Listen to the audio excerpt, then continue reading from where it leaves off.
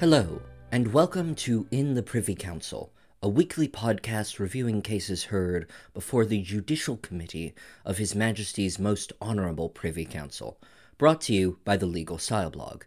I am your host, Elijah Granite. This week, we are discussing the case of Attorney General of Trinidad and Tobago and Charles. The citation for this case is 2022 UKPC 49, TNT. As a preliminary note, this is actually the second Privy Council case this year involving Mr. Achille Charles. Confusingly, the first published case, 2022 UKPC 31, is styled Attorney General of Trinidad and Tobago and Charles No. 2 because it was a later numbered appeal despite the reserve judgment coming first. Also, remember that because Trinidad and Tobago is a republic, this case was decided directly by the Judicial Committee without advising His Majesty the King. With that out of the way, let's look at this case. This case examines how a codified right to legal protection works in practice, and how it interacts with traditional common law rules about damages. It arises out of the 2010 arrest and charge for murder of Mr. Charles, for which he was held without bail in the Port of Spain prison, which Trinidadian courts had previously found to have inhumane conditions. The lack of availability of bail formed the subject matter of the previous case this year involving Mr. Charles.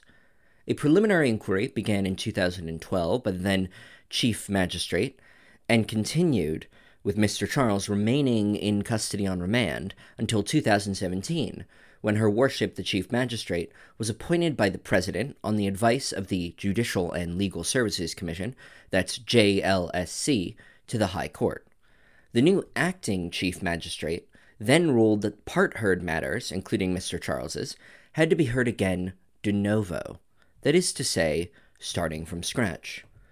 The consequences for Mr. Charles were disastrous, not only because it meant he could face remaining in prison for years more without conviction, but also because he had been able to pay for an excellent attorney for the existing part-heard proceedings, but could not afford to pay legal fees for an entirely new set of proceedings.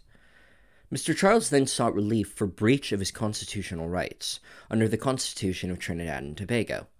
The Constitution provides, in Section 14.1, for a freestanding action for redress of the breach of constitutional rights. In this case, Justice Ramcharan, at first instance, found that Mr. Charles had indeed had his constitutional right under Section 4b, which safeguards the right to the protection of law, breached. Specifically, the decision of the JLSC to appoint the Chief Magistrate to the High Court without any consideration of the collateral legal effects this would have, or any contingency plans to deal with part-heard matters, despite the fact that there was a constitutional duty to take such measures, constituted the breach. Consequently, Justice Ramcharan awarded both compensatory and vindicatory damages.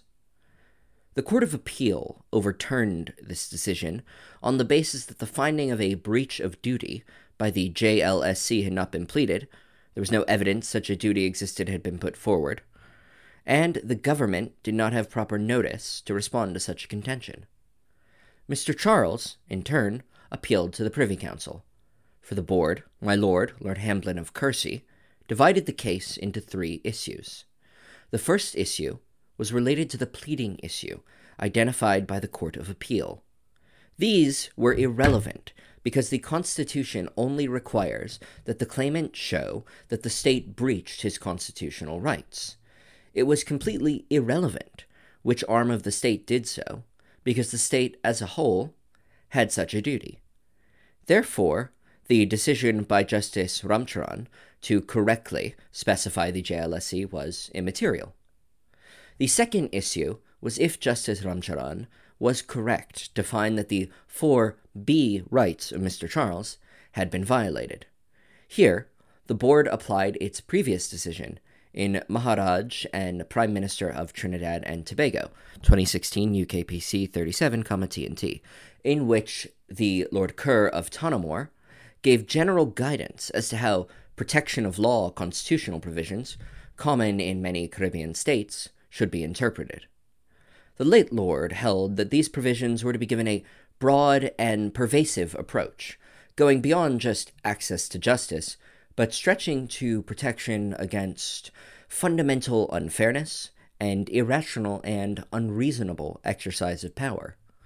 This meant that there were times when the state was constitutionally obliged to, quote, take positive action in order to secure and ensure the enjoyment of basic constitutional rights. However, any claim for breach must show serious prejudice suffered as a result of the breach, and that there was no prompt and effective legal remedy apart from constitutional proceedings available. When the board applied this precedent to the facts of the case, it was clear that this was a colossal misstep for which the state had offered no justification. It was irrational, unreasonable, and fundamentally unfair as an exercise of power for the JSC to carry out the appointment without any consideration for the obvious fact that this would force oppressive conditions on those like Mr. Charles. The resulting consequences caused major prejudice to Mr. Charles, as he could not afford counsel for a second inquiry, and left him in inhumane prison conditions for an extended period.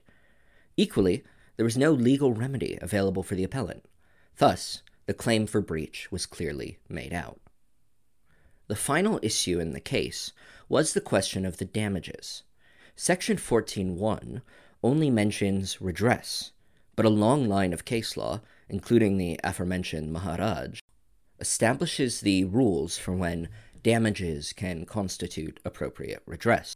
Generally, where someone can show a loss caused by a breach, compensatory damages can be awarded to make up that value. However, because the purpose of redress is to vindicate the constitutional right against oppressive state action, there are times when further vindicatory damages need to be awarded as a public signal of the importance of the right at issue, and to deter the government from future violations. Because this process requires a careful assessment of the facts, it is the lower court that is best placed to make this assessment, and the appellate court should respect the better position of the lower court to judge this. Here, the board found that the judge was entitled to find the compensatory damages for the legal fees of the second inquiry. As for the vindicatory damages, the board found that the extra period of incarceration in extremely challenging conditions would itself qualify for vindicatory damages. Although the second inquiry resolved relatively quickly and in Mr. Charles's favor, the 2 years of suffering and mental anguish caused by having to start a trial over again could not be regained and were not erased by subsequent developments. Thus, vindicatory damages were entirely justified. Turning to our analysis of the judgment, this case shows again the unique nature of constitutional jurisprudence. Constitutional interpretation is far more purposive and expansive than ordinary statutory interpretation. When deciding a constitutional case, judges, to paraphrase America's first Chief Justice John Marshall, must never forget it is a constitution they are expounding. This means the sweeping and inclusive nature of the freestanding right to legal protection in the Constitution covers situations beyond merely access to the court. Equally, the unique nature of a constitutionally created form of action differs from traditional suits against the state. Vindicatory damages are rare at common law, but when a court is assessing a 14.1 action, it is first and foremost tasked with upholding and vindicating the constitutional right itself, rather than merely the individual claimant. Thus, in constitutional cases like this, it is conceptually helpful to remember, to quote perhaps the most famous Privy Council case, Edwards in Canada, 1930 AC 1240, PC, the living tree of the Constitution is always party to the case, and that judges are tasked with having regard to the future growth and health of that tree as much as they are with the facts before them. Thank you very much for listening to another episode of In the Privy Council, brought to you by the Legal Style blog. If you want more legal content, visit our website, legalstyle.co.uk, or follow us on Twitter at LegalStyleBlog. If you have any comments, suggestions, rants, or raves, the email of the podcast is editor@legalstyle.co.uk. We also welcome any ratings or reviews on your usual podcast platforms. Until next time, goodbye, and remember, together we aspire, together we achieve.